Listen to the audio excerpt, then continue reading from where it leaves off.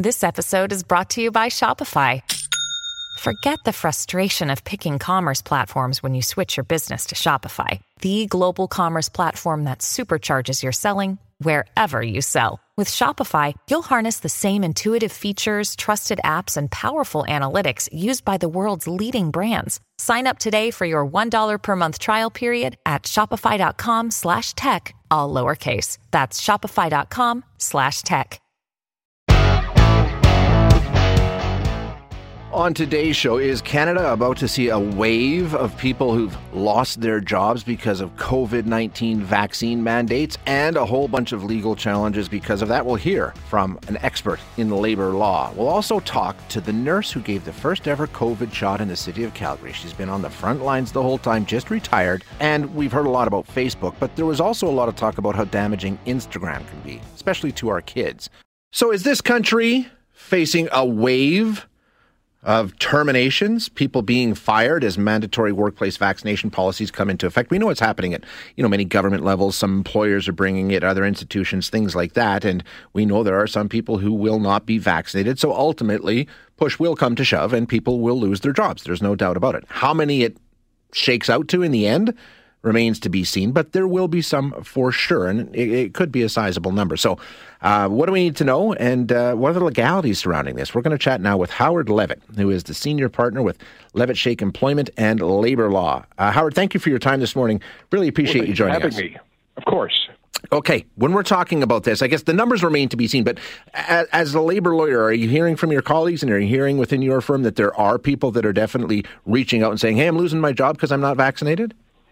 It's just beginning to start because, frankly, there aren't many companies who have yet required compulsory vaccinations in terms of employment. Most have said you've got a couple of weeks or you've got a month, and then we may require it. But what I say to them is you might not have a case. That's the thing, right? Yes, because I think employers have a stronger argument than employees on this subject. Look, COVID has devastated our psychology, our sociology, our lifestyle, our economy, workplaces everywhere. It's just had devastating impact in terms of mental health. And employers have a legal obligation to keep the workplace safe. Simple as that. Occupational Health and Safety Act and common law obligation to keep the workplace safe. The best way to keep the workplace safe is mandatory vaccinations. That's just a fact. So if you say you have to be vaccinated, employees say, well, I won't be, and you have to terminate them, who's the court going to side with? I think probably the employer. What will be the determining factor? I mean, the rights of employment versus, as you say, the employer does have an obligation. If they've got 99 people in their office who are vaccinated and they've got one who isn't, the 99 should outweigh it in terms of the public health risk, right?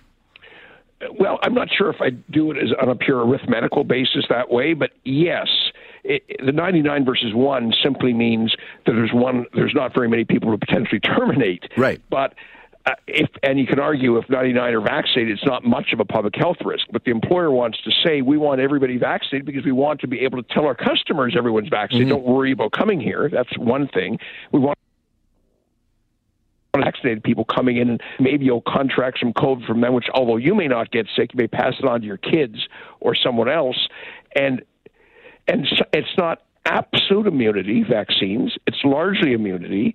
So if you want to avoid risk entirely, require vaccinations. It's the gold medal standard. So if an employee is going to say, I refuse to vaccinate, and they don't have a medical or creed exemption, and those are very, very, very narrow, then I don't think the court's going to be very sympathetic. Yeah, I mean, ultimately, that's what it'll come down to, the battle of the individual rights versus the right to providing a safe workplace and yes, doing right, your business, right? You're right. And privacy rights, you can argue, versus safety rights. And safety trumps privacy every time at law. Okay. What about, and I know there was some distinction when this all started, there was some discussion about, if you put that in as a qualification for employment before you hire somebody, no worries, no problem. But if you bring it in after the fact with somebody who is already working for you and changing the terms of their employment, that could be a little trickier when it comes to the legality of it. Well, look, there's no issue whatsoever if you make it a condition of employment, again, subject to a medical or a creed exemption, which are very narrow. But yes, you can't generally change terms of employment, but the fundamental term of employment is a safe workplace. So you already have a legal contract with your employee, even if it's not in writing, to maintain a safe workplace, because that's written in by statute into every contract. So you're not really changing a term of employment. You're simply finding a route to enforce that contract. So I don't think that's a very strong argument, that it's a change of terms of employment and therefore a constructive dismissal. I think that's a weak argument. Lawyers might be saying that in order to try and get business, but they won't. The business won't last very long if the first case loses and has to pay a lot of legal fees for nothing. Is there a difference between, I know governments are bringing this in because they have the ability to do that. Some private employers are, some aren't. Is there a difference between a government agency bringing this in versus a private? Do the private entities have a little more leeway in this regard? Well, I think maybe the other way around. Okay. If you're the Parliament of Canada, you can legislate it. You can legislate that everyone has to be vaccinated, even if they work from home. A private employer could never do that because it's totally unreasonable. What do you care if somebody working from home is vaccinated or not? They're not interacting with anyone else. If you try and impose that as a private employer, you're going to lose any dismissal case. If you say that as a government with legislative authority, like the legislature of Alberta or like the Parliament of Canada within your particular domains, well, you can't win a case if your legislation permits the employer's conduct. Gotcha. Okay. And we just got a text, and this is, I guess it's the point. It says, in this case, governments and businesses can impose any dictum they want. All they have to do is frame it as health or safety issues, which I guess is true. But, when it comes to law, we often look at precedent. Is there precedent? There has to be some sort of threshold they have to meet, right? Well, if you're talking about legislation, there's no threshold. Okay. Parliament can be arbitrary if it wishes to. A Parliament can do anything. There's only charter protection against legislation, and this really doesn't impact the charter because other than, again, medical and creed exemptions, which are there anyway. So employers have to be reasonable in terms of their policies, not so much government.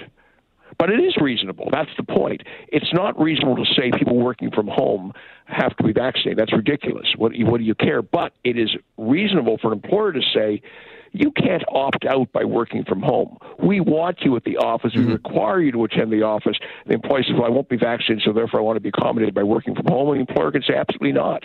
We want you here, and we want you vaccinated here. So what are you predicting? We're hearing a wave of terminations and all kinds of legal challenges. Ultimately, will that first case be the test, and then after that, everything goes away? Are you expecting this to be something that dominates our courts going forward? I think it's lawyers trying to create business for themselves, making these predictions of massive waves of terminations and lawsuits. You have to be prudent. I would say to any employee coming to my office, issue a claim within the 2 years, then hold off. Wait until somebody else is the president. You don't want to waste a lot of money on this because you're probably going to lose. And then you'll not only pay my cost, you'll pay the employer's community. Right. That's the other side of it, right? The money can add up in a hurry. Oh, you go to trial on this and you argue constitutional issues, you're going to be into hundreds of thousands of dollars in legal fees. Hey, Howard, good question from somebody. Last one, I'll let you go. If you do get sacked because you refuse to get vaccinated, all the other conditions applying to termination of employment would be there. Severance, all the rest of that stuff. None of that changes, right? No, I'm saying the opposite. I'm saying if you get sacked, you won't get any severance. Really? Why? There's no issue of firing someone and paying severance. That's easy. I'm saying I think this is cause if you refuse to vaccinate. Interesting. Okay. And wow. And if you work in a location or environment or in a job where you have close contact with other people, whether they be coworkers, customers, members of the public, I think it is cause to not vaccinate. Look, there's no case on point, but that's my best view based on general precedent of public safety issues in the workplace. The courts are siding with the employers on these things, generally. Interesting. Okay. Great insight, Howard. Thank you so much for joining us today. Anytime. Thanks for having me. Yeah, appreciate your time. That's Howard Levitt, Senior Partner with Levitt Shake Employment and Labor Law. We're almost 2 full years. We're getting close to 2 years with this whole COVID thing. And it's been interesting to see how it's gone along. So I'm really looking forward to this conversation. We're going to chat with an RN from Calgary who has been on the front lines for the entire thing of this, literally. She's been doing the testing, she's been doing the vaccinating, and sort of dealing with this right where the rubber meets the road, so to speak. We're chatting now with Lois Eady, an RN from Calgary. Lois, thank you so much for your time today. I really appreciate you joining us. You're welcome. you just come to the end of a career, a long career as an RN, wrapped up the last couple years of it working in public health. Just tell us what that experience was like. I know it's different than anything else we've seen in the healthcare system over the course of your career. What was it like working on the front lines as a tester and as a vaccinator as we got into that program? It was very interesting. It was very satisfying. I found it quite a unique way to end a career. Part of the, I guess, for lack of a better way of saying it, the excitement of COVID and the whole experience of it. It was something that I'd never experienced in my career. And I think excitement is a fair word, right? Because when your field is healthcare and public health, when something completely new and novel comes along, there is a sense of, okay, this is what we're here for, right? This is what we've trained for. Yes. We always. It wasn't if the pandemic was coming; it was when, and then you get shocked. Oh my gosh, it's here. When you started doing this and you were first working as a tester, and I remember back at the time, there was a lot of people really anxious. We didn't really know exactly what we were dealing with, and we got shut right down last March, and people were concerned. What was it like being someone who was doing the tests and dealing with the potential COVID patients? Were you anxious about that at times? No, I didn't feel anxious. I've reflected back on that, wondering how I felt. But no, I don't remember feeling anxious about it. We started out by swabbing people in their homes, actually going to them. And then it very quickly escalated where the number of clients needing swabbed had increased. And this thing was spreading, and so then we got them to come to our walk-in clinics, and very quickly drive-throughs popped up, and it changed like that. Yeah. What about the patients you were dealing with? What was their mindset when this all started, and they were told you need to go get tested for COVID? Were they feeling some anxiety? Were they frustrated? I mean, what were you hearing from them? Yeah, some of them were anxious. Some of them were very nonchalant. They were experiencing cold-like symptoms, which we're all very used to that. But yet there is this anxiousness about it, like, can this develop into something like I'll end up in ICU or whatever. So there was always that unknown that created a bit of anxiety. Also, anxiety over just simply getting the test. No kidding, right? We'd all heard the horror stories. Well, yeah. People would come in with preconceived notions of the nasal swab or the throat swab, and they'd hear stories about one or the other, and they would think that it was going to be more horrendous than maybe it was going to be, and they'd demand or request certain kind of tests, some whether they wanted one or the other, depending on what they'd heard from friends or through social media. And sometimes we couldn't always offer them what they wanted because we were limited to what supplies we had gotten that day. And of course, you always had to keep back a small amount of either supply or the other because some people had medical reasons why we couldn't do one swab or the other.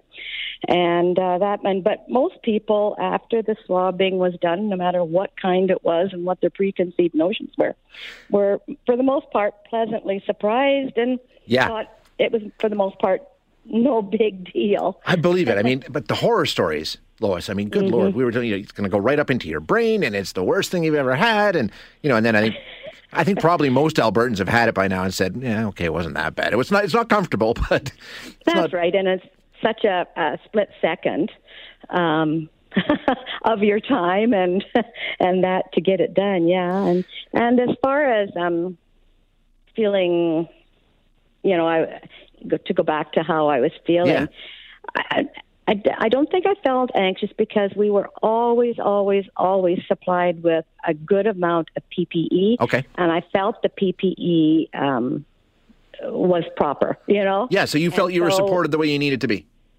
Exactly. Good. Exactly. I didn't feel at risk in that way. Now, you delivered the first vaccination of all COVID vaccinations in the city of Calgary. Is it congratulations in order? That's pretty cool. I mean, that's kind of historic in a way, isn't it? Yeah, like I said, my last year of nursing has been quite remarkable. And I have a lot of good memories to look back on this past year. Yeah. I remember back when that vaccination program started, and the people who were, including me, we could not wait to get down and get our first shot. Was it almost like a celebratory feeling at that time, as these people who've been waiting and want to get back to normal and want to get protected were just so eager to get the shot? Was it a really positive time to be delivering vaccinations to Albertans? For the most part, it was.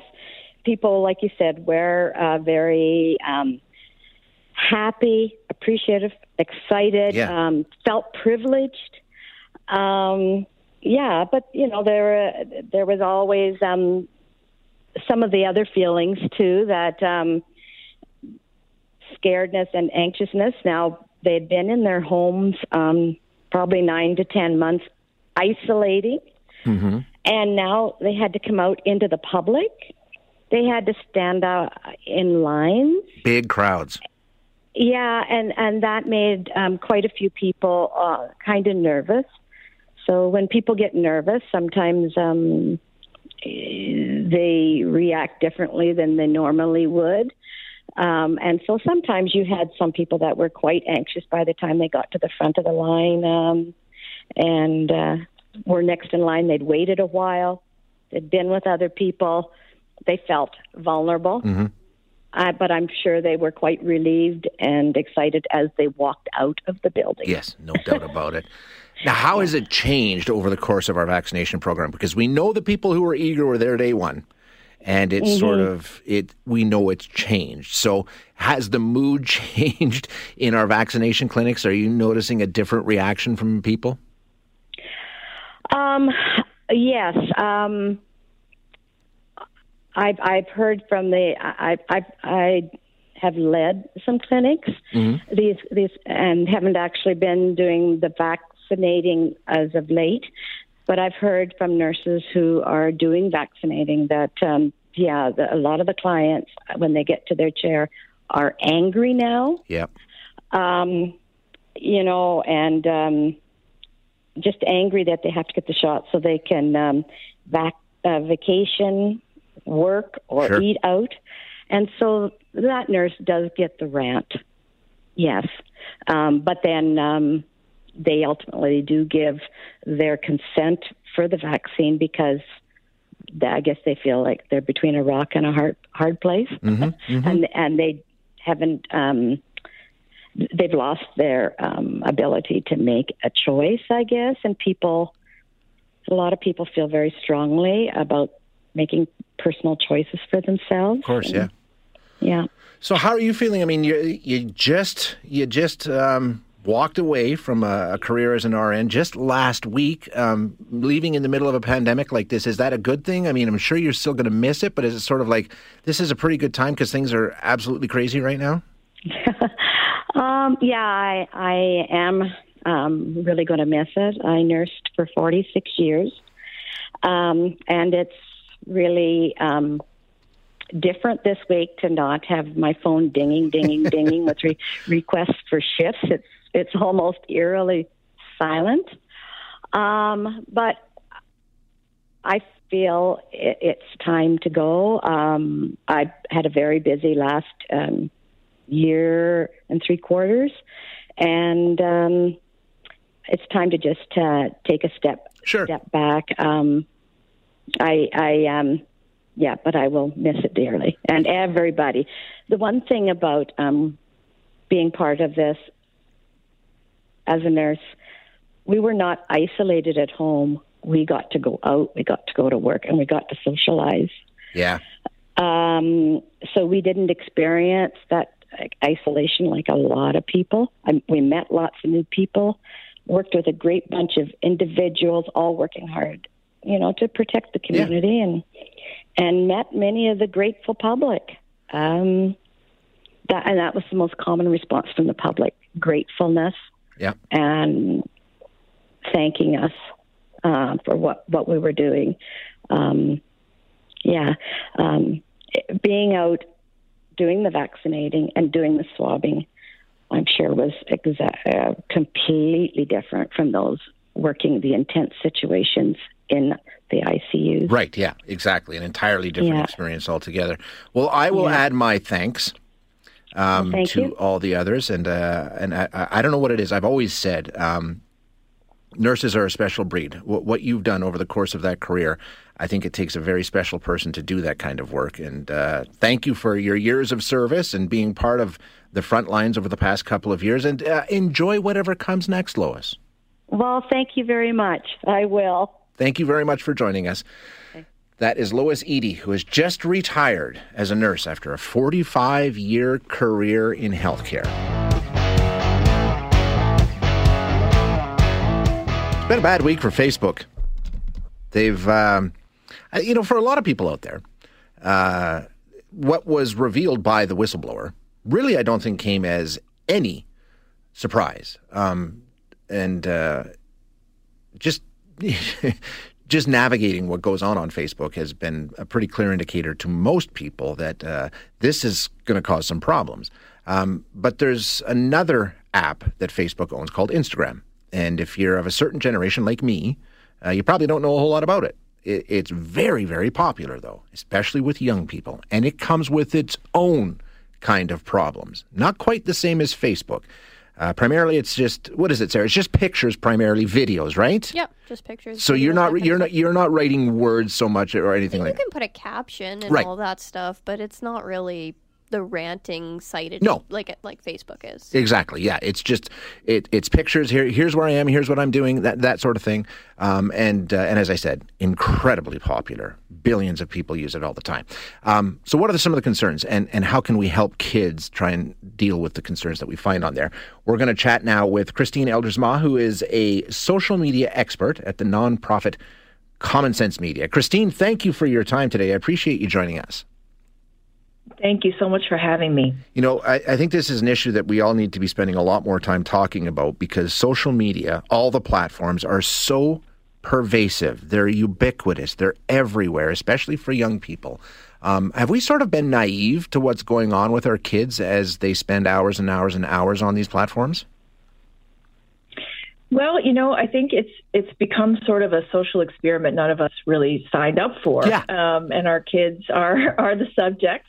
And it is very ubiquitous, and it's very difficult for parents to keep up with it all, because not only are the big name apps, but then there are tiny apps that pop up here and there that become very popular overnight sometimes. So it's very difficult. It's almost impossible, I think. But let's start dealing with some of the concerns that we know exist around Instagram. And I think the whistleblower did a fairly good job pointing out some of the problems that it's causing in the younger generation.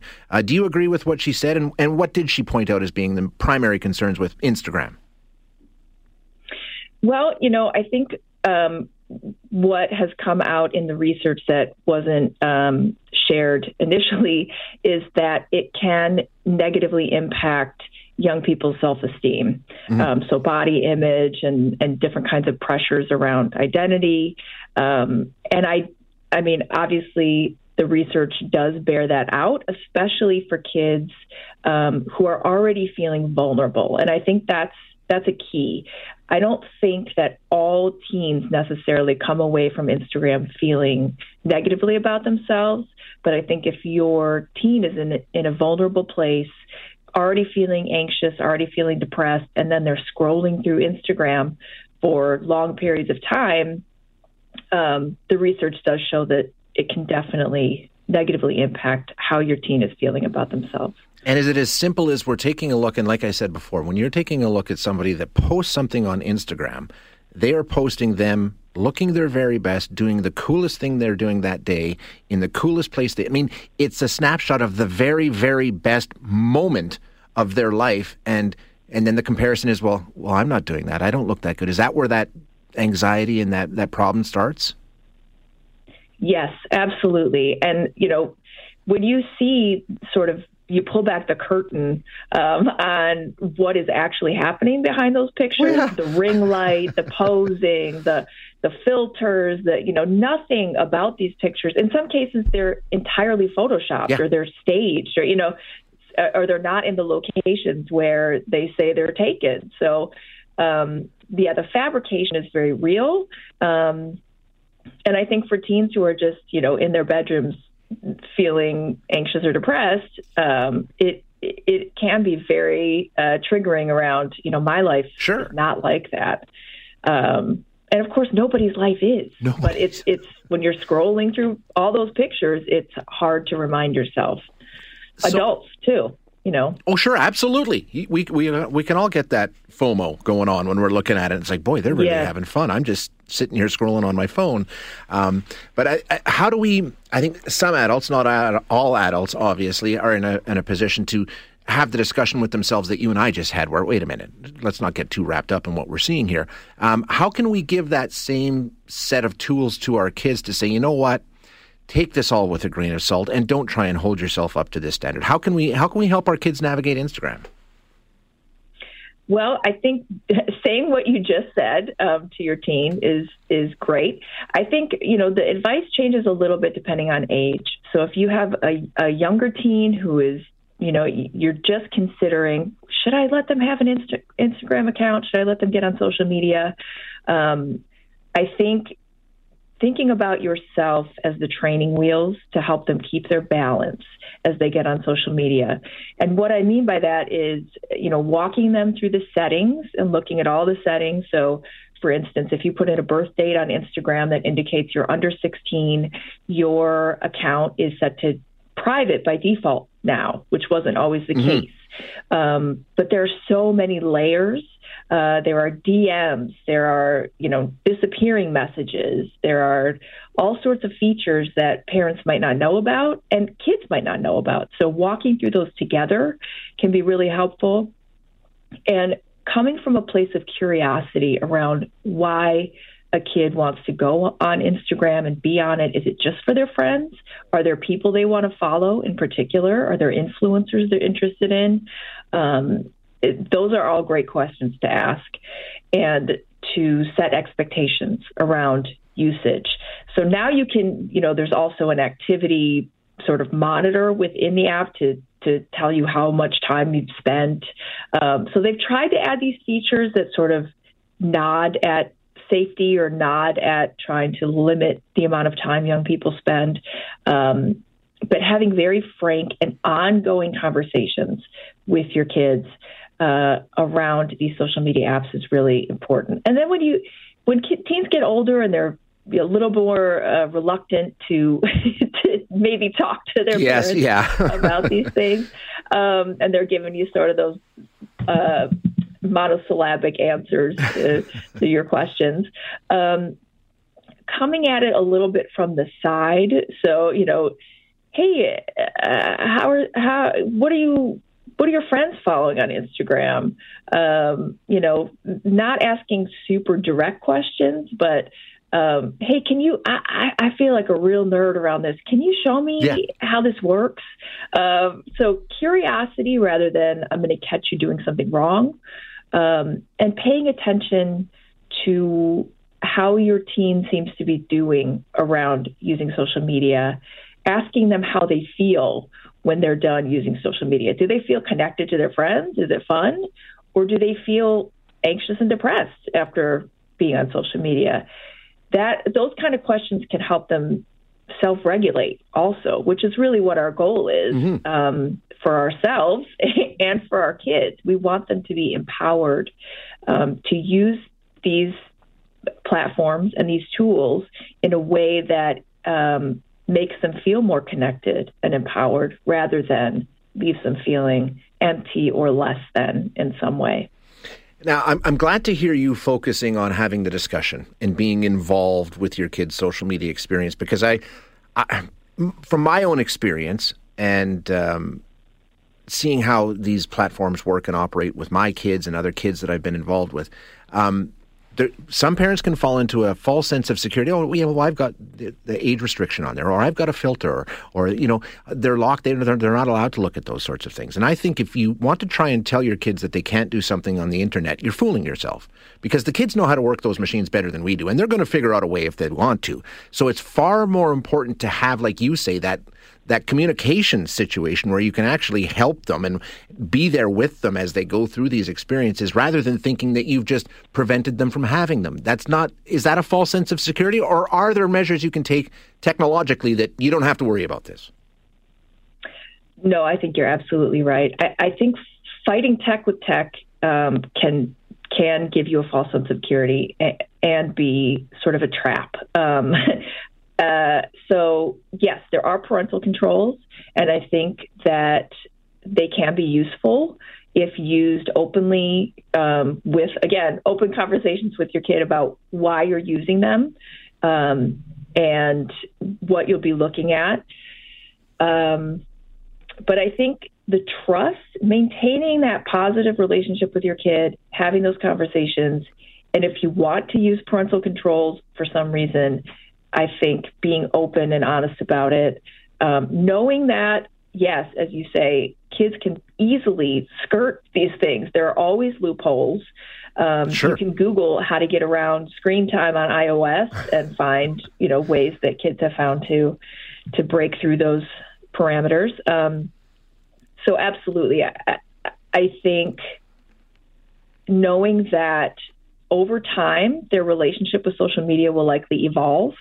And also some of the things that we're most afraid of, I think especially parents of young kids, I have an 11-year-old daughter, so I understand the fears, especially as kids start to get on the internet, around online predators and, some of the things that we have sort of been trained to be afraid of, when really a lot of the time it is looking at unrealistic images. Sure. And even pressure from friends, just messaging them all the time, and the drama that can cause.